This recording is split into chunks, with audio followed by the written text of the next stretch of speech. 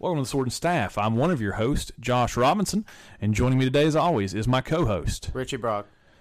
And in today's episode, Richie and I are going to be concluding our series on Re-enchantment. And so we hope that you guys have enjoyed this series so far.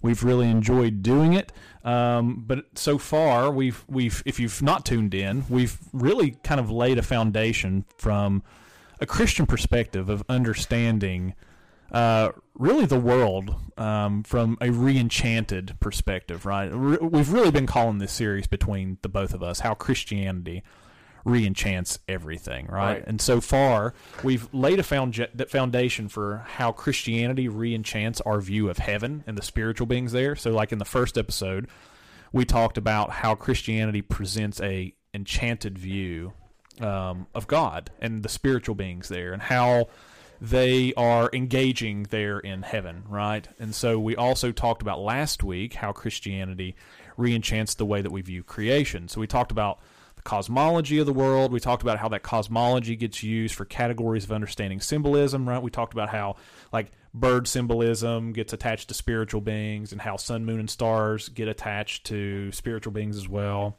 We talked about how creation categories get used for symbolism for people and that type of thing. We talked about how water symbolism, or how water in that cosmology gets used for symbolism for like the underworld and for chaos and for evil and all that kind of stuff.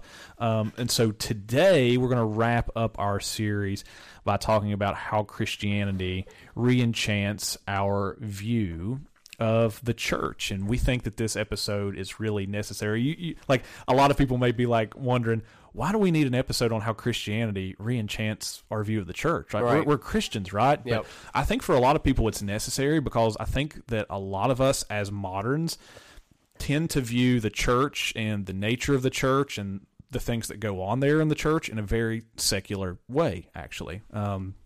And I think that a lot of us kind of view church as not much more than, an event or that we go to on Sundays, or a building that we walk into on Sundays, or if you're a pastor like me, a few times a week. Yeah. And that's actually a very secular view of what the church is and what's going on in the church. And so we want to bring that out a little bit fuller in today's episode. So that should lead us right in into our topic today. But before we dive into the topic, I want to say this.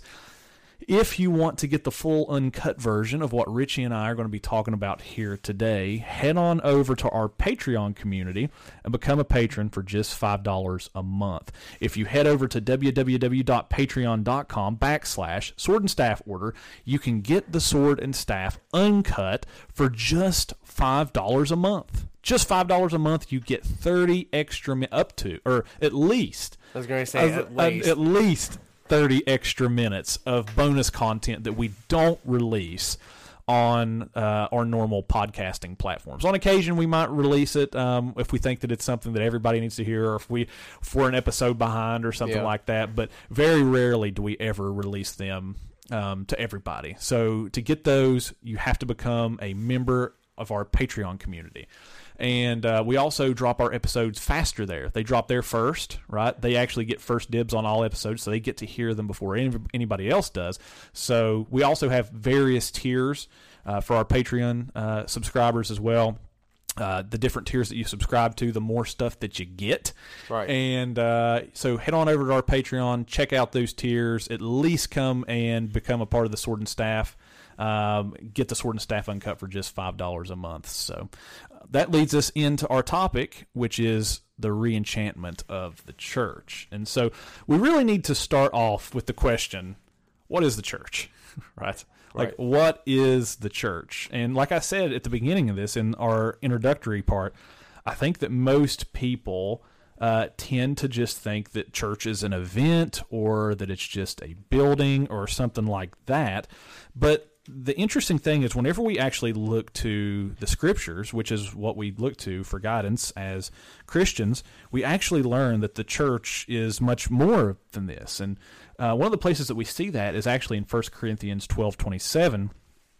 In 1 Corinthians 12:27, we actually learn that we are the mystical body of Christ. So Paul says, now you are the body of Christ and individually members of it.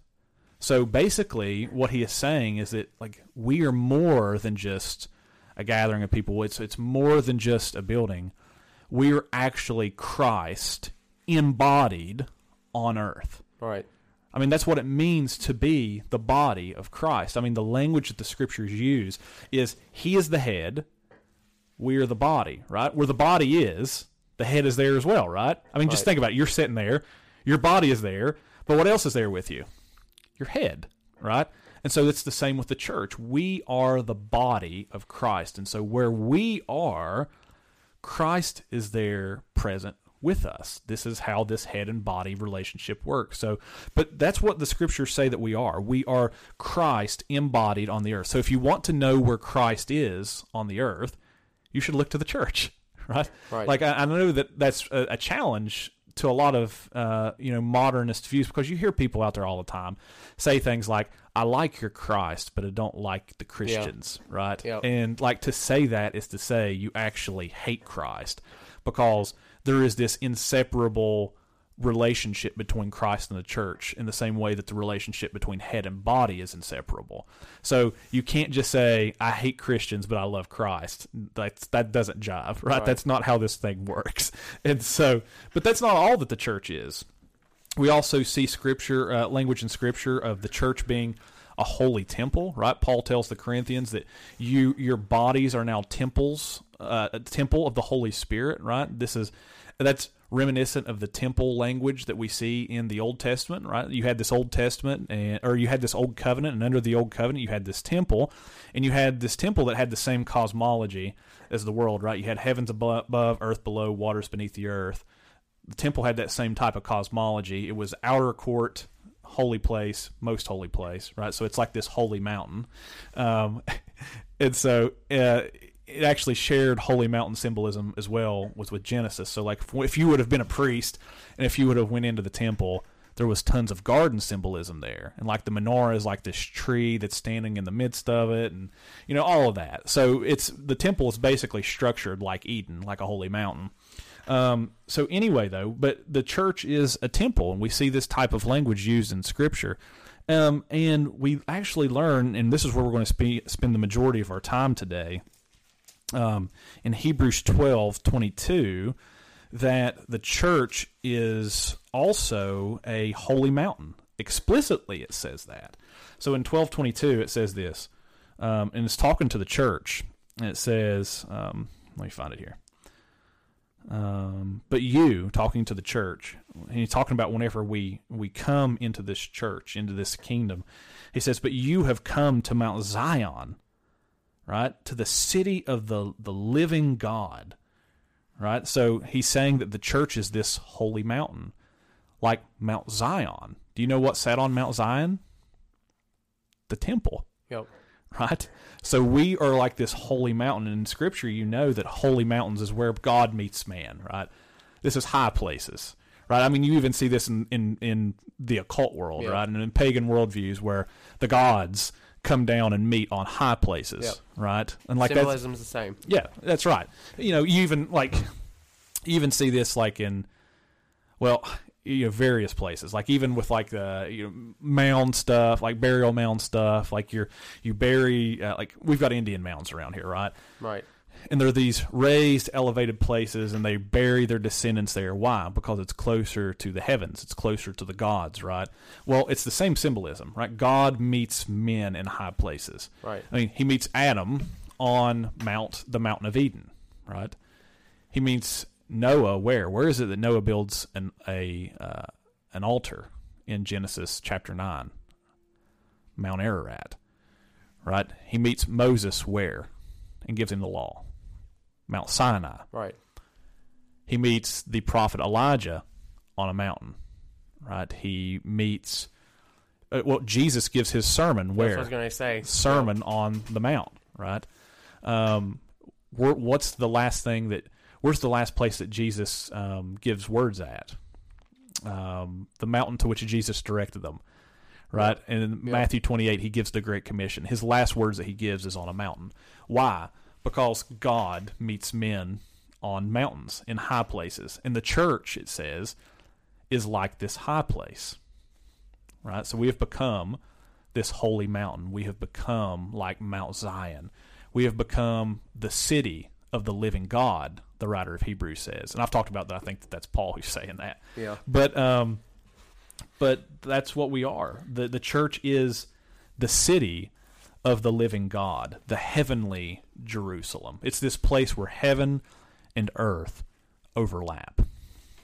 Now, we also learn in Galatians 4:26, that it is this, the church is also our mother, right? And so Paul talks about there explicitly, if I can get turned to it, in Galatians 4:26. He says, so he's talking about Sarah and Hagar and how they serve as allegories of two different types of covenants and two different types of people. But in 26, he says, the Jerusalem above, so he's talking about Sarah here and not Hagar. So Hagar, he says, corresponds to Mount Sinai in Arabia, and she corresponds to the present Jerusalem who's in slavery with her children. But in regards to Sarah, he says that she corresponds to the Jerusalem which is above, which is free. And he says, she is our mother. So that's the same language that the writer of Hebrews uses in 12:22, where it talks about we're this heavenly Mount Zion, the city of the living God. So also this thing that we're a part of, the church, is our mother. Now, how does that work? Well, that's the bride part here, right? Like we use the scriptures use the language of Christ being the bridegroom, the church being the bride, right? But the bride is also our mother, right? And she baptizes us into her baptismal waters, right? Kind of like a womb in some ways. Exactly. And she nourishes us with the supper, right? With the Lord's table. So the church, that's what she does. She nourishes us. She takes care of us the same way that a mother would take care of us.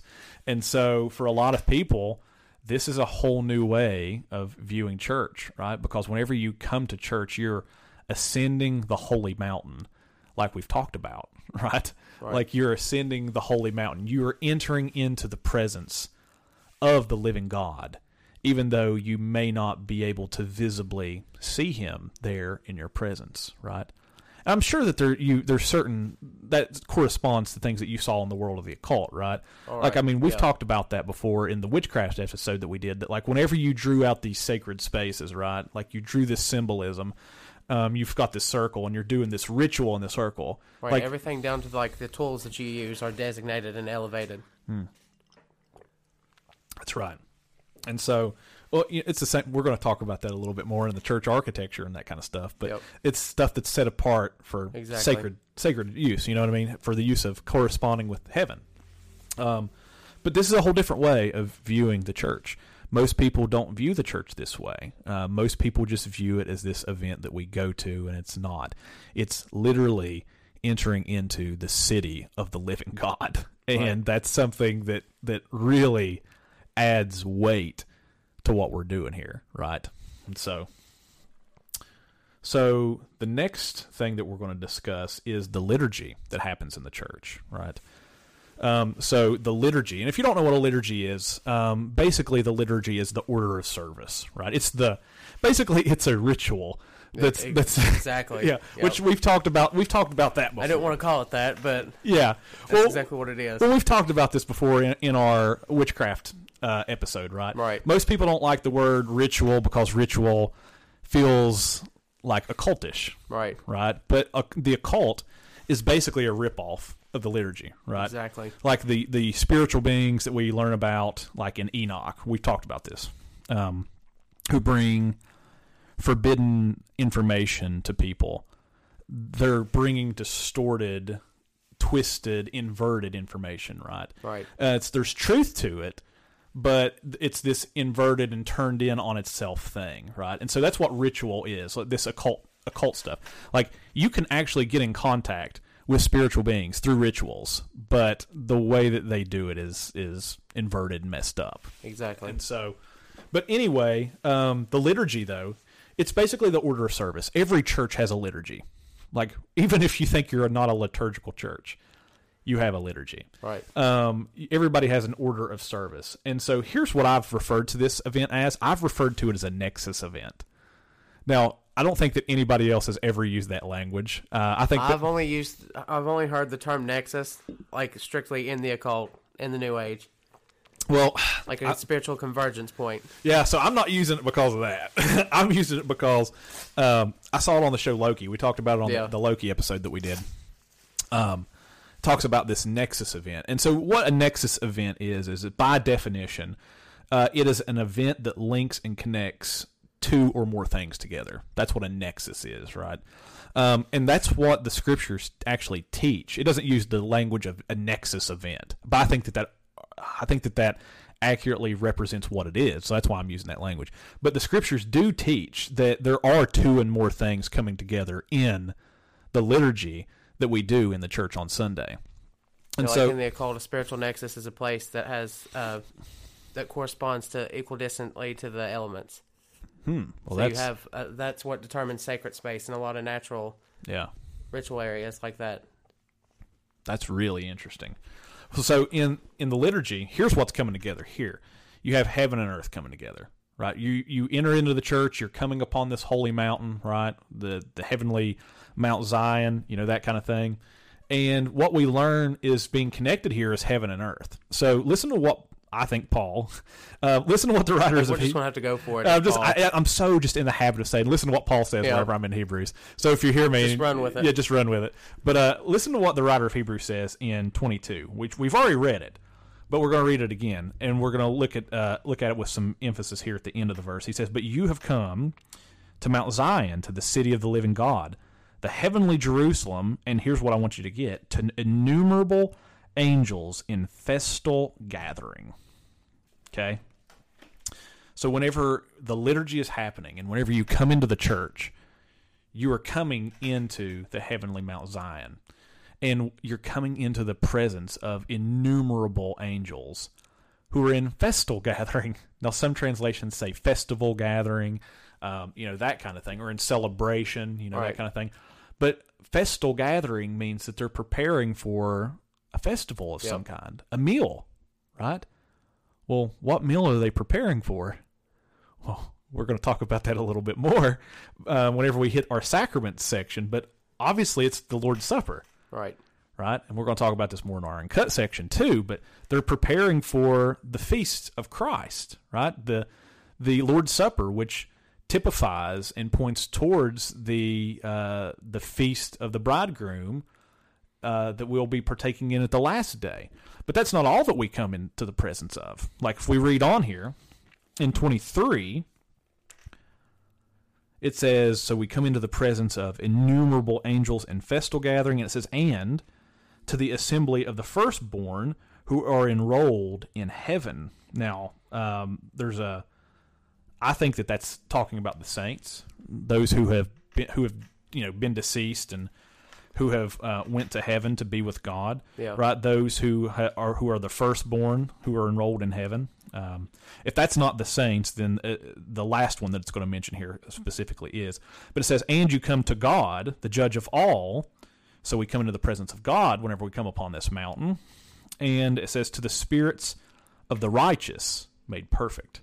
So if the first one's not the saints, that one is, right? Because that's what happens whenever we go to heaven, right? We have these spirits that have been made righteous, and then they'll be perfected, right? Whenever we come into the presence of God. So literally, we have this nexus event happening, right? Where heaven and earth is being joined together, and we're coming into the presence of God. Well, we'll go ahead and read on down here. That's not the only presence we come into. It also says in 24, and to Jesus, the mediator of a new covenant, and to the sprinkled blood that speaks a better word than the blood of Abel, right? So we're coming into the presence of the triune God. But we're also coming into the presence of the saints. We're also coming into the presence of the angels. So this truly is a nexus event, right? It's bringing together multiple things here in this one event. And that's what the liturgy is doing. And I know that most people don't think about the liturgy in that way, right? Exactly. Right? Most people think about it as like a rock concert. Yep. And you really see that in our evangelical culture today, where you see that type of just atmosphere, in the liturgy, and it's treated like this concert, and it's really aimed at the unbeliever. Yep. Like their preferences and what they would like and what would speak to them, and that's not at all the Bible's. The sacredness of it is just ripped away from it. That's right. Yeah. And so that's what's going on in the liturgy. And so not only is that going on, but also we're offering up sacrifices in the liturgy. Yep. And that's probably going to make people uncomfortable to hear that. Yep. But that's exactly what Paul says in Romans 12:1. So in Romans 12:1, he tells the Roman church to offer their bodies up in worship as living sacrifices. So let me pull it up. He says, I appeal to you, brothers, by the mercies of God, to present your bodies as a living sacrifice, holy and spiritual, or holy and acceptable to God, which is, get this, your spiritual worship. So what is our worship? Living sacrifices, right. Which corresponds back to what? The temple, where what was offered up? Sacrifices, right? Right. So again, we're coming into this holy temple. There are sacrifices being lifted up. Now, obviously, there is a contrast between living sacrifices and the types of sacrifices that were lifted up in the temple, right? Those were sacrifices that would die. The sacrifices that we offer up aren't dying sacrifices. They are living sacrifices, right? So that's talking about things like if you've ever been to a church before and you kneel when you pray, right? That is offering your body up as a sacrifice. That posture is signifying reverence. Right. Right? It's also what we do with our voices when we sing. Right? Whenever we sing, we're offering up sacrifices to the living God. Whenever we take our bodies and you raise your hand, right? That's offering up a living sacrifice. Whenever we use our bodies to eat of the Lord's Supper, right? It's the same thing, right? So we are offering up sacrifices in our worship, and I don't think most people think that way. Yeah. Right? I mean, it really re-enchants the way that you view worship, I think. And so this also touches on the topic of the sacraments.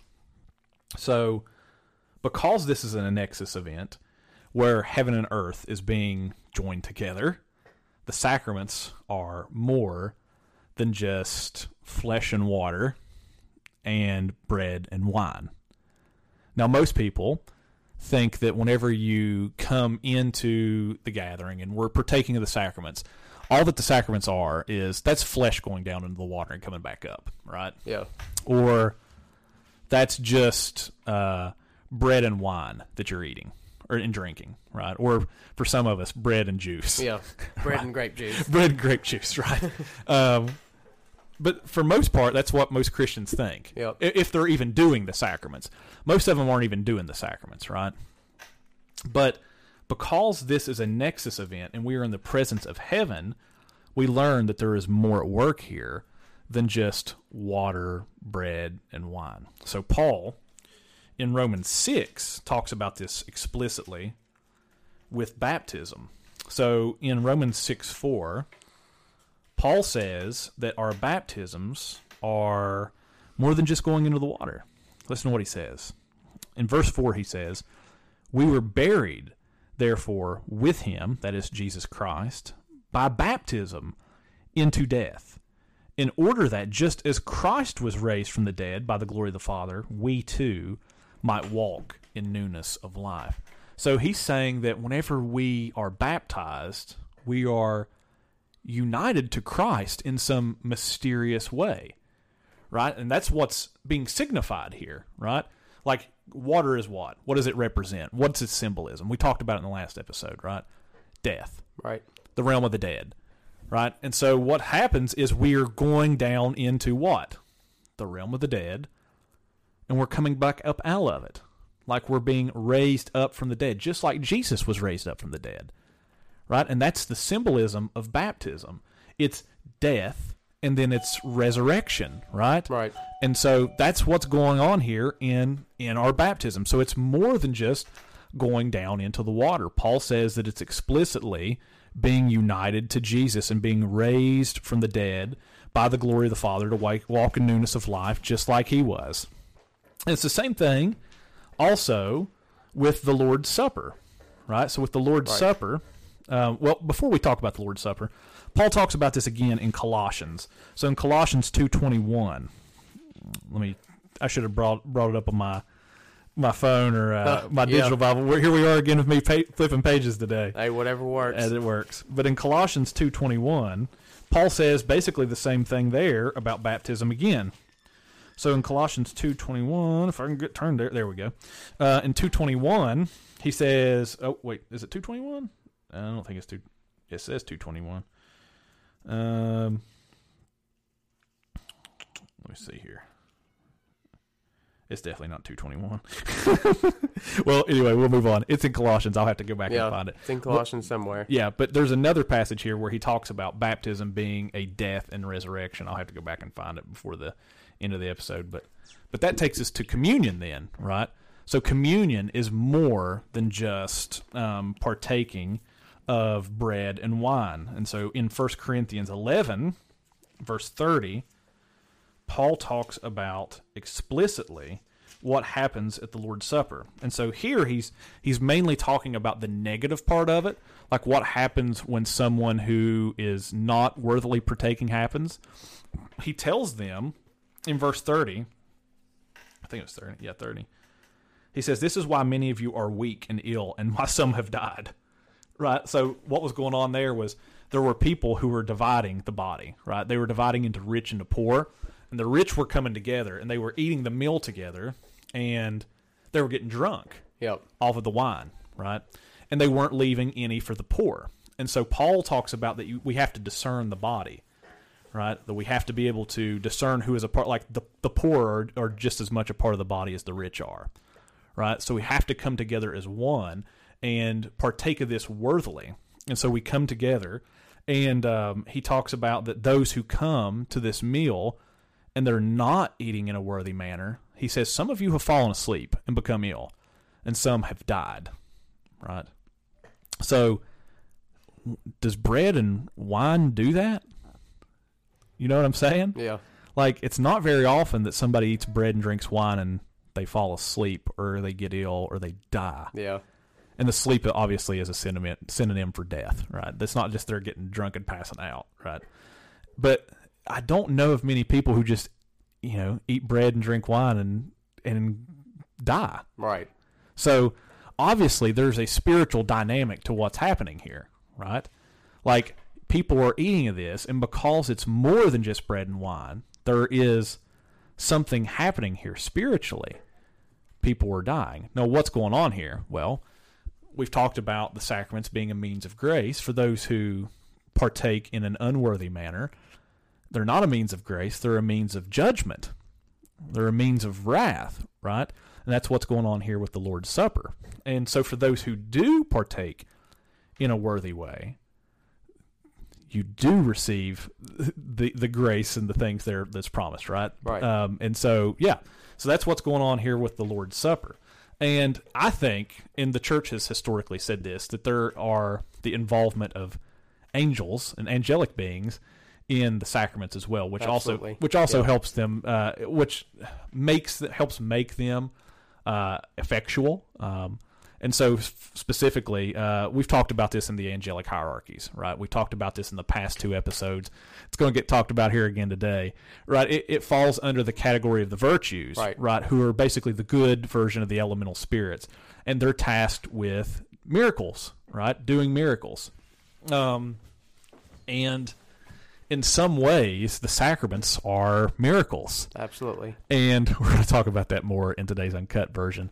But because I know people are going to be like, okay, what do you mean by the sacraments are miracles, right? Well, basically, what we mean by that is any time that the supernatural interferes with the natural, that's a miracle. We'll talk about that a little bit more from C.S. Lewis. But anyway, so that's what's going on here. The reason these things are being made effectual by God, by the triune God, by delegating off this task to his angelic hierarchy, right? And so that's what's going on here. And we actually, it's interesting because we actually see in Scripture where in Psalm 78, verses 23 through 25, manna was referred to as the bread of angels. Yep. Right? So, like, there's a text that's explicitly connecting bread from heaven to angelic beings. And we learn that in 1 Corinthians 10, 1 through 4, that, he talks about there that Israel basically had the same spiritual food and drink that we have. Like, he talks about that they were all baptized into Moses as they went through the Red Sea. So even though they didn't have baptism like we have baptism, he says they were baptized in the Red Sea. And then he says that they had the same spiritual food. And the way that works is, well, in Exodus, God provides what from heaven? Manna. The psalmist says that that's the bread of angels. Yep. But he says that corresponds to the Lord's Supper, right? Like, that's the same spiritual food, he says. Jesus says, what? I am the bread come down from heaven. What is it that we're partaking of in the Lord's Supper? The body and blood of Jesus, yep. Right? So it's the manna from heaven. So it's the bread of angels. But it's the same, too, like the water. He talks about the spiritual drink that they had was the water from the rock that Moses struck in the Exodus as well. And he says that rock was Christ. So that's what's going on here with these sacraments, and that's how the angels are involved with this as well. So it's not just my thoughts. Like, right, yeah. Like, we're going to talk about where this is at a little bit more in church history in the Uncut episode. So if you're interested in that, stay tuned and make sure to tune into that after today's episode. But yeah, we'll talk about how we're not the only people who's ever said that. But so that's what's going on with the sacraments. That's the metaphysics of the sacraments, right? Like, there is more than just the physical part of it. There is something spiritual happening there as well. So I don't know if you there was anything like that in the world that you came from before coming into the church, but anyway, that's yeah. Well, so now we'll talk about how the church re-enchants our view of time and space.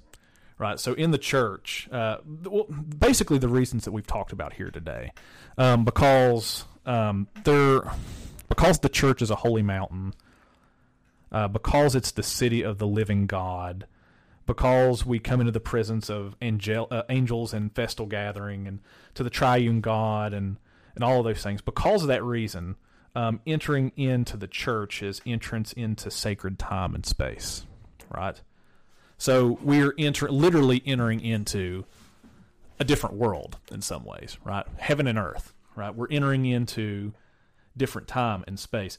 And so this is why the church emphasized this in the liturgical calendar of the year, like with all the church seasons, right? Yeah. With like Advent, Christmas, Lent, Easter, Epiphany, Pentecost, ordinary time, all the different feast days, that kind of thing. And it's also why churches were built the way that they were built, right? Like, why they have these different places in them, like naves and all of that kind of stuff. You've got this place where you come through the darkness, and then you enter into the light, and all that different stuff. And why there's all this elaborate architecture. Because the church knew that it was entrance into sacred space, right? Because this is where the living God resides. This is where the angels in festal gathering resides, right? It's all of these things. And so, if you've ever walked into a cathedral, it's absolutely breathtaking. That's why. Like, that's what's being reflected there, right? And so it's designed to physically embody the spiritual reality that's behind it, which is that you're entering into sacred space. And I think in some ways it's really a shame that as moderns we've stopped building churches like this. Right? Don't you? I mean, it's really a shame. Yeah, I heard somebody just the other day mention that it's the angels in the architecture. That's it. Yeah, I actually have a book by Doug Wilson called "Angels in the Architecture." Yeah.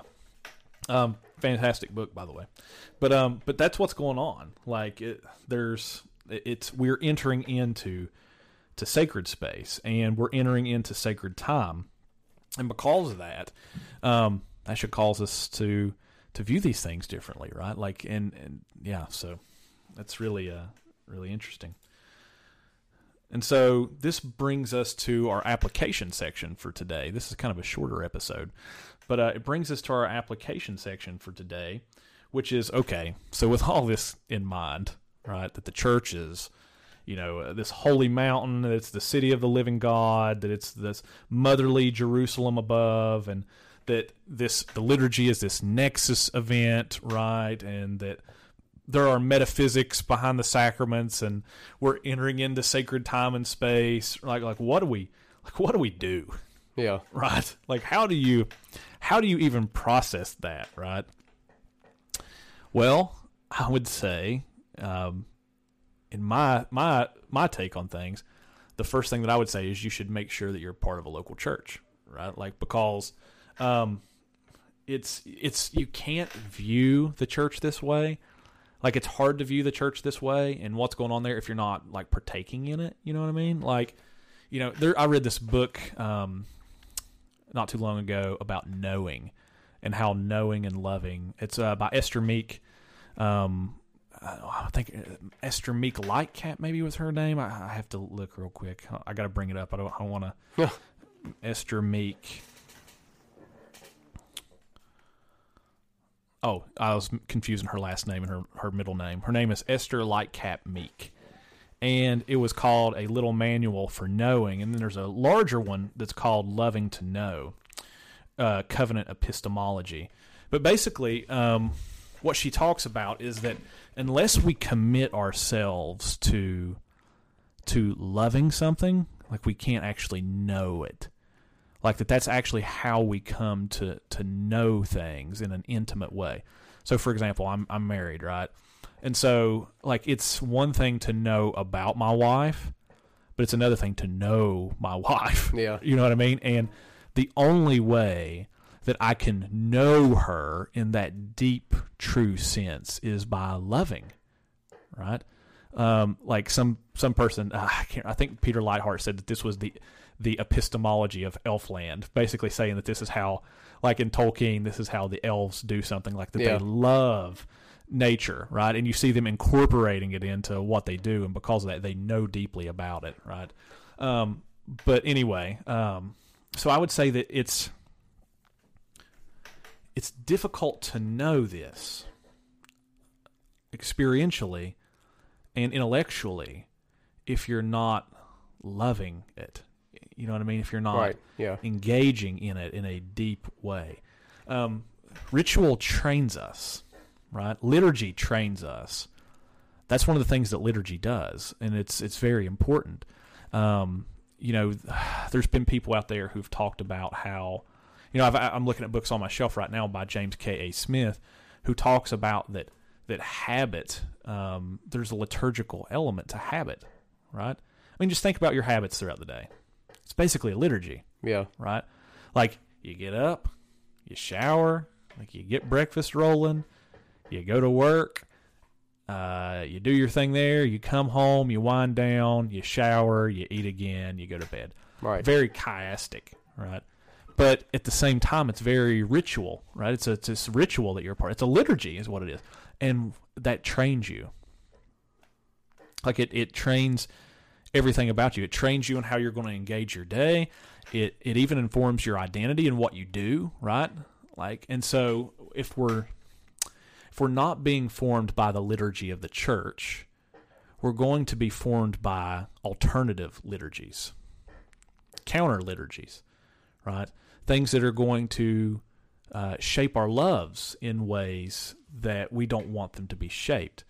And that's what they do. And what the liturgy is doing is it's shaping our love to love the right things, right? To adore Christ, to know that this is the world that we live in, that God is enthroned above all, and that we have this world where the seen and unseen overlap, right? So very hard to do that if you're not engaging in that in some way, right? Right. You can know that intellectually. Yeah. But it comes back to that type of intellectual knowledge I'm talking about. Like, it's the same type of, like, I can know about my wife, but until I engage in the act of loving her, it's like dancing, you know? Yeah.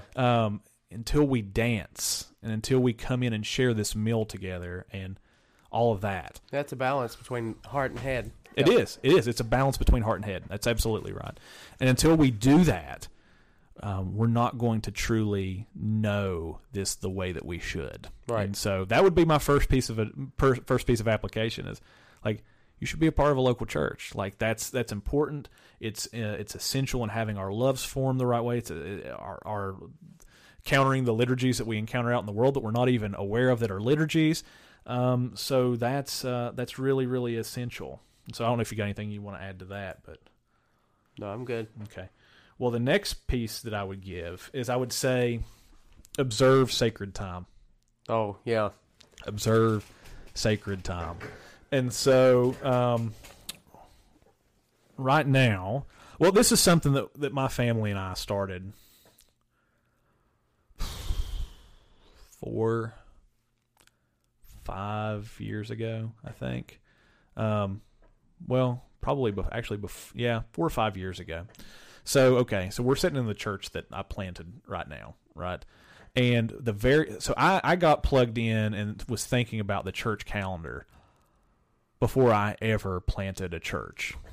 And so we were celebrating things like Advent, that kind of stuff prior to planting a church. But whenever it really became a thing for us, though, like a big celebration for us, whenever we planted our church and our community started celebrating this together, right? So for a lot of our people, they had never heard of the liturgical calendar before the church calendar. Like, they had never, obviously everybody knows Christmas. Everybody knows Easter, right? But most people didn't know that they were a part of other seasons too. Like, Lent leads up to Easter. Right. Or Advent leads up to Christmas. And that there's actually 12 days of Christmas after Christmas Day, right? That's where the song, The 12 Days of Christmas, come from. But most people weren't aware of that. And so whenever we started celebrating that, it became a thing. And it caught on in our local church. And then you would see people start buying, like, Advent wreaths and, like, posting pictures of their Advent wreaths online. And, it's or starting to do Lent, like, and they're fasting for, off and on for 40 days from things. And so I would say that that's an essential way, too, of just shaping the way that you view the world. I mean, right now it's turning fall. Yep. Right? Just had the equinox. And that's shaping the way that we think about the world we live in right now, right? You've talked about the symbolism of... And could you talk about that? I mean, just to the listeners, like, how kind of there's this symbolism attached to the seasons. Oh, in the occult world, everything has deep symbolism to it. I mean, your life, the rhythms of your life is dictated by sun, moon, and stars, seasons, things like that. Yeah. All of our festivals, and strangely enough, even in, like, with the Jews, even their festivals are very similar to, they're based on the lunar calendar, like in the occult. Yeah. Yeah, and you was talking about how, spring is kind of like this newness, right? This birth. And you see that, right? You've got the birth of new things, right? Flowers. Yeah, and the newness of life. Yeah, and then summer's kind of like those not golden years. Those are like the prime of your life. The prime of your life, right? The fullness of life. Fruitfulness, right? Like, you're starting to, things are growing and they're getting into the what they're supposed to be. And then after that, there's the harvest, right? And that's where we're at right now. We're in the fall, and the leaves are starting to fall. It's a huge time of reflection. It's like it's like the golden years of life, right? Right. Where you've come through the prime, and now you're on the back end of things, and you're starting to reflect. And you've kind of went from being a disciple to being a discipler, or somebody who is mentored. Now you're becoming the mentor, right? It's kind of like the hero's journey, right? You started off on this one, and now you've come back to take this thing back to other people. But that's what a time to harvest those seeds that you planted earlier on. That's right. And then winter obviously is reflective of death, right? Because everything dies. And death with the promise of new life. That with the promise of new life, yeah. And there's like this isn't something that Christians haven't said either. Like this is just the ancient worldview and how they viewed things, right? Like we talked about last week, how the sun, moon, and stars are for signs and for seasons and things like that. But having this liturgical calendar, you can see how you can see how these seasons fit the life of Christ in some ways. Yeah. You know what I mean? Like when is Easter? I mean, it's in the season of resurrection in the spring. Literally new. Yep. It's good stuff. Yeah. So anyway, so I would say that observing sacred time is essential, and I would say that it's actually spiritual warfare in some way, because we live in a world right now that is vying for your attention and for you to celebrate secular holy days. If you don't know what the word holiday means, it means holy day, right? I mean, you can see the similarity there in etymology, but that's what a holiday is. It's a holy day. And I'm just thinking right now of the world that we're living in, especially here in America, where things are increasingly becoming more and more progressive. And it's almost like there are progressive saints that are starting to get their own holy days. Yeah. Yep. You know what I mean? And and icons. I'm thinking about I hate to say this because it was a tragic thing, but I'm thinking about the way that somebody like a George Floyd has also pretty much become like a martyr or a progressive saint in some ways. And I'm not saying that he himself was these things. I don't know anything about the man, but the way that you've seen that used and put into a narrative, right? It's like he's become this secular saint in some ways who sacrificed himself for, well, what people are now fighting for is justice. Right. You know what I mean? It's very messianic in some ways. And so most people aren't even aware of this. Right. They're pre-programmed to find those types of meaning and categories. That's right. It's because we are created for meaning and for depth and for the things that we've talked about, but yeah, the world is trying to train you. It's a different liturgy. It's an alternative liturgy. Yeah. It's an alternative way of viewing the world. And so the world is vying for your attention, and it wants you to celebrate these secular saints. And the church calendar is a way of fighting against that in some ways. And it declares that, I mean, just think of something like Labor Day, okay? Like, we just had Labor Day here recently. Yeah. And it's cool in a way because, like, everybody gets a day off, you know what I mean? But think about it. Like, you get one day off a year. What's that say about your identity? Like, the other 364 days of the year? The 365 days? Yeah. 300, yeah. I got confused. The other 364 days of the year, what are you? What's that say about your identity? Like, you're a worker? You're an employee? Yeah. And this one day a year, you're not? Like, if you're not thinking about this and how it's training you to view yourself and your identity, you're going to end up with a secularized worldview here.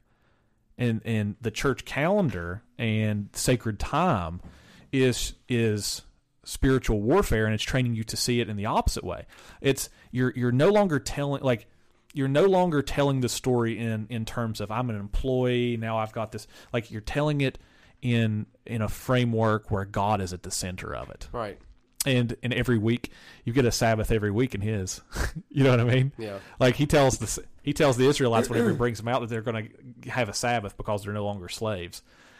So I think that's an important thing. I think that it does that, and it shapes you to view Christ as the main fulcrum for telling time, right? Because the seasons are based around his life. Like, Advent and Christmas are around his birth, right? Right. Epiphany is around him being revealed, right? And the whole wise men bringing him gifts and all that kind of stuff. And then after that, Lent is like following him through the wilderness, right? Following his footsteps. We enter into our own wilderness for 40 days and fast. And then in Easter we experience the pain of death in Good Friday. But then on Holy Saturday we experience the silence of death, right? That what the disciples would have felt. But then on Easter Sunday we celebrate. Right? And so telling time in this way trains us to live in a certain way, to view time in a certain way. And if we don't have this, and this is what the church has historically seen, right? Like, I know that there are Reformed people out there who just hate the church calendar, and they think that it's this invention of the church, and it's divining. But listen, who's the Lord of time? Exactly. Who's the Lord of time? Is Christ the Lord of time? Like, listen, to me, it comes down to an issue of lordship. Who's the Lord of time? Like, who tells time in my worldview? Like, who gets to define holidays? Like, if the Lord doesn't do it, then who else is going to do it? Well, somebody else is going to fill the void. Right, exactly. Yeah. And so I am not willing to abandon the lordship of time to anyone else other than Christ. And so that's why I celebrate the church calendar and why my family does. But I would say get back to some of the practical stuff here. Some of the ways that you can do that is just by, like, well, we're gearing up for Advent here shortly. So I would say just like head over to like Home Goods or Michael's or Hobby Lobby or something like that and pick up an Advent wreath and some Advent candles. Light one every Sunday of Advent. That's what we started off doing. Right. You know, now we've decorated our entire house in Advent decor and then Easter decor and all that. So that's a really practical way, I think, to get involved and to start thinking this way. All right. So this takes us to our last point of application, which is, I think, an important one. And that is this. For those of you who are listening who are artists, I think that it's imperative that we create art that emphasizes the things that we talked about here today. Right. Art trains us. You know what I mean? It trains the way that we see the world. I mean, we talk about Tolkien at length, like every single time we're behind these microphones. Why? Yep. Why do we do that? Because his art has trained the way that we view the world. Right. I mean, in our Uncut section last week, we did a comparative analysis of virtues and angelic beings and the Valar. Right. Yep. You know what I mean? Like, so we are in need of Christian art makers who are making sacred art. Like, if we need art to help us think in these types of categories and to see the world in this way. And if we don't have that, we're just going to cede ground to the secularists. Right. And they're going to train us with their art. A lot of that that's really caught my attention is like your phone wallpaper. Yep. Yeah. That's from Jonathan Peugeot. Yep. You know. I was just looking at that image this morning, actually. Yeah. Well, it's really interesting there because he's got angels with cups catching blood out of the which is very similar to the Lord's Supper stuff we were talking about today. Yeah. But anyway, but yeah, and there's 2,000 years of great Christian art out there. You should be reading that and looking at that and taking that in, and then also creating your own. You know, I think that one of the worst things about where we're at today is Christian art just sucks. It does. Yep. I'm sorry. It sucks. And the reason bland and lifeless. Yeah, well, and I think that the reason why it's bland and lifeless is we try to copy the world. Exactly. And the world is secular. It has no spiritual view of the world at all. And I think that's the reason why people are rediscovering people like Tolkien and like Lewis right now, because the art that they created has transcendence. You know, this is like there's an escape out of this secular world that's sterile. And right. You'd be hard pressed to find a single pebble in Middle Earth that didn't have a higher meaning somewhere down the line. Yeah. I mean, it's everywhere. Yeah, and we need people who pick up that baton and carry that on. Right. Who are going to carry on this type of work where we're creating sacred art that's going to train our minds. Listen, if you don't think that this is going to train your minds, and it doesn't train your mind. Just think about what's going to happen. What happens with a lot of kids who go to public schools? Right. Like, what do you think that is? That's catechesis, right? Like, it's it's you are being trained, and one of the things that they're going to do early on is they're going to read them stories. Why? Because it shapes the imagination, and it shapes your imagination even as an adult. One of the favorite quotes that I have is by C.S. Lewis when he says, "One day you'll be old enough to read fairy tales again." Yeah. And it's so I think that it's essential. But so I would say people who are going to write stories, like if you're a Christian, you write stories. If you make music, make music. Like we have a guy in our church right now who's actually working on putting the Psalms to music. And he leads us in worship every Sunday. We sing Psalms in our worship every Sunday. But he's working on actually, putting all of the Psalms to music. And I think that's something that the church needs. But if you're just an artist in general or an illustrator, right, I would say make art that depicts these realities that we've talked about today, right? I think that that's necessary. And, whenever, if you look at the church throughout history, like, you can even make furniture that's going to be used in sacred worship. Oh, yeah. Like the pulpit that we have in our church right now, I've made that. And it's a replica of Charles Spurgeon's pulpit. You can actually make art that's going to become sacred art that's set apart. I didn't mean for that to rhyme, but it did. It's going to be sacred art that's set apart, and it's going to be used in the worship of the living God. It's going to be sanctified and set apart. So I don't think that a lot of people think about that, but our art making is important, and we would encourage you to take that up and to make good art. Right. I mean, even just the detail and symbolism you can put into creating something yourself, rather than going down and get like an IKEA pulpit or something. Yeah. Or just, dude, the thing that kills me the most, and the reason why it kills me the most is I did it when we first started. We had just this little tiny like IKEA like round bar table. Yeah. And because it was super modern and sleek and cool looking, and a lot of people do that, and I'm just like, it's no wonder that people come to churches and they're basically secularists. There is no deeper meaning to anything anymore. Right. You know what I mean? Like it's literally cold, sterile, modernistic, and we should create things and put things out there that have depth to them and symbolism to them and those types of things to get people thinking and diving deeper into the depths of these things, seeing that there is something behind this material thing that we're looking at, right? Because there is, and that's what we've been talking about now in these past 3 episodes, that there's much more going on than meets the eye. And that brings us in at about an hour. Wow, it doesn't seem like that was an hour conversation. It doesn't. It feels like that it went by really, really fast, but we're coming in at an hour, and so that should probably bring us to an end of today's episode. So Richie and I are going to continue this conversation, and it's going to be available exclusively to our patrons over at Patreon. So if you'd like to hear the uncut version of today's episode, which is going to continue when we sign off today, head on over to our Patreon at www.patreon.com/sword and staff order.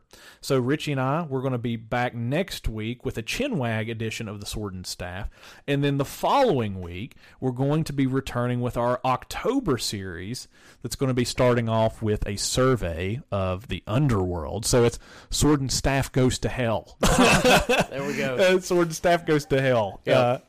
In October. That's a little provocative, but maybe that's how we'll market it. Sword and Staff Goes to Hell. But what we're going to do in that series is we're going to talk about the geography of the underworld and look at it in Christianity and even in comparative mythology, because there's a lot of overlap.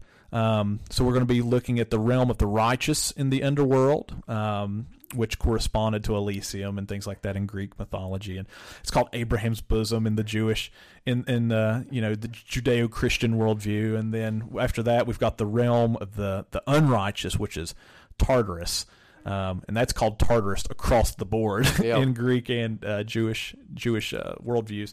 But we're going to talk about that a little bit and talk about how most people don't typically understand how the underworld functions, and kind of how there are kind of differing neighborhoods in the underworld for different types of people.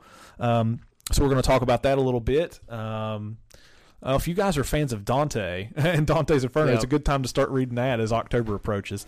Also, 100 Days of Dante is happening right now, and I've actually been reading through that. We're on like the 5th canto or something now. So anyway, really interesting. But so we're going to be doing that. And then we're also, for the first, what would typically be a Chinwag edition in October, we're actually going to be releasing an interview with Ward Heine, who has produced Dark Holler. Right. And so for those of you guys who don't know, I was actually in the Dark Holler film. I'm actually the pastor who's in the film. Yep. For those of you who didn't know, we've not talked about it any, but we're talking about it now. And so we thought it'd be a great time to bring Ward on during Halloween or during the month of October to kind of get the spooky vibes. Yep. Right? And so we're going to talk about Dark Holler some. We'll see what else is what else we can get into. Who knows where that conversation is going to go? Yeah. I suspect it's going to be weird. I mean, there was a season of our lives for a long time there that we were, Yeah, like really deep diving into that whole case. Yeah, So, yep, no doubt. And Richie has been a part of that too since the beginning, and he actually was a consultant on that film as well. And so we've both been involved in Dark Holler, and we're going to be talking about it a little bit more. We've never talked about it, so this will be kind of a doorway to begin talking about it a little bit. Haven't really wanted to spoil too much about it, and it's opening a huge can of worms. It's a big case. Yeah, it's a huge case. It's really still in some ways going on. Yeah. So it's our own personal hellier in some ways. Yep. But anyway, so we'll be talking about Dark Holler, so we hope you guys are excited about that. I know some of you guys have been following Dark Holler for a while, and so it's going to be a fun conversation, I think. After that, we'll do the second episode on the Underworld, and then after that, we'll do an episode on... Richie and I are planning on getting out to Point Pleasant. We're going to go out, check out Point Pleasant, see what kind of stuff we can get into there, see if there's anything creepy hanging out around there. I'll take you to it. We'll find it. Yeah, I guarantee you that. So we're going to go out to Point Pleasant, and so we'll talk about that on a Chinwag edition, talk about what we find out there. Probably also have some material that we'll release from that trip too. We'll see. And then on October 31st, we're going to release 2 episodes on that day. So we're going to release Shadow Appalachia, which is the story that we've created. So for those of you who have been following and listening to the trailers, hey, we're creating art. Exactly. we're creating stories, right? And we're creating them with a distinctively Christian worldview that has supernatural elements to it. It's also influenced by Tolkien and then like people like H.P. Lovecraft, that kind of stuff. So anyways, we're going to be releasing that on the 31st. And we're also going to be releasing a narrated episode where we talk about, it's going to be, is Halloween pagan? And is it a continuation of things like Samhain and that kind of thing? So should be an interesting... I actually just had people in our group ask about that the other day. Yeah, I saw that. I could send them the blog post that I wrote, but I just don't want to... That's why I didn't at first. Yeah, it's out there if you look for it, but I don't want to spoil it. So we're going to release that as a narrated episode. It'll be a mini-sode that we'll release on Halloween, but should be a good October, should be a good harvest fall season, and so we hope that you guys are looking forward to it. We're looking forward to it. And so, Richie, if you don't have anything else, that should do it for us. I'm good. All right, guys. Well, thank you so much for listening, and we're going to continue this conversation on the uncut portion, so we'll see you guys next week.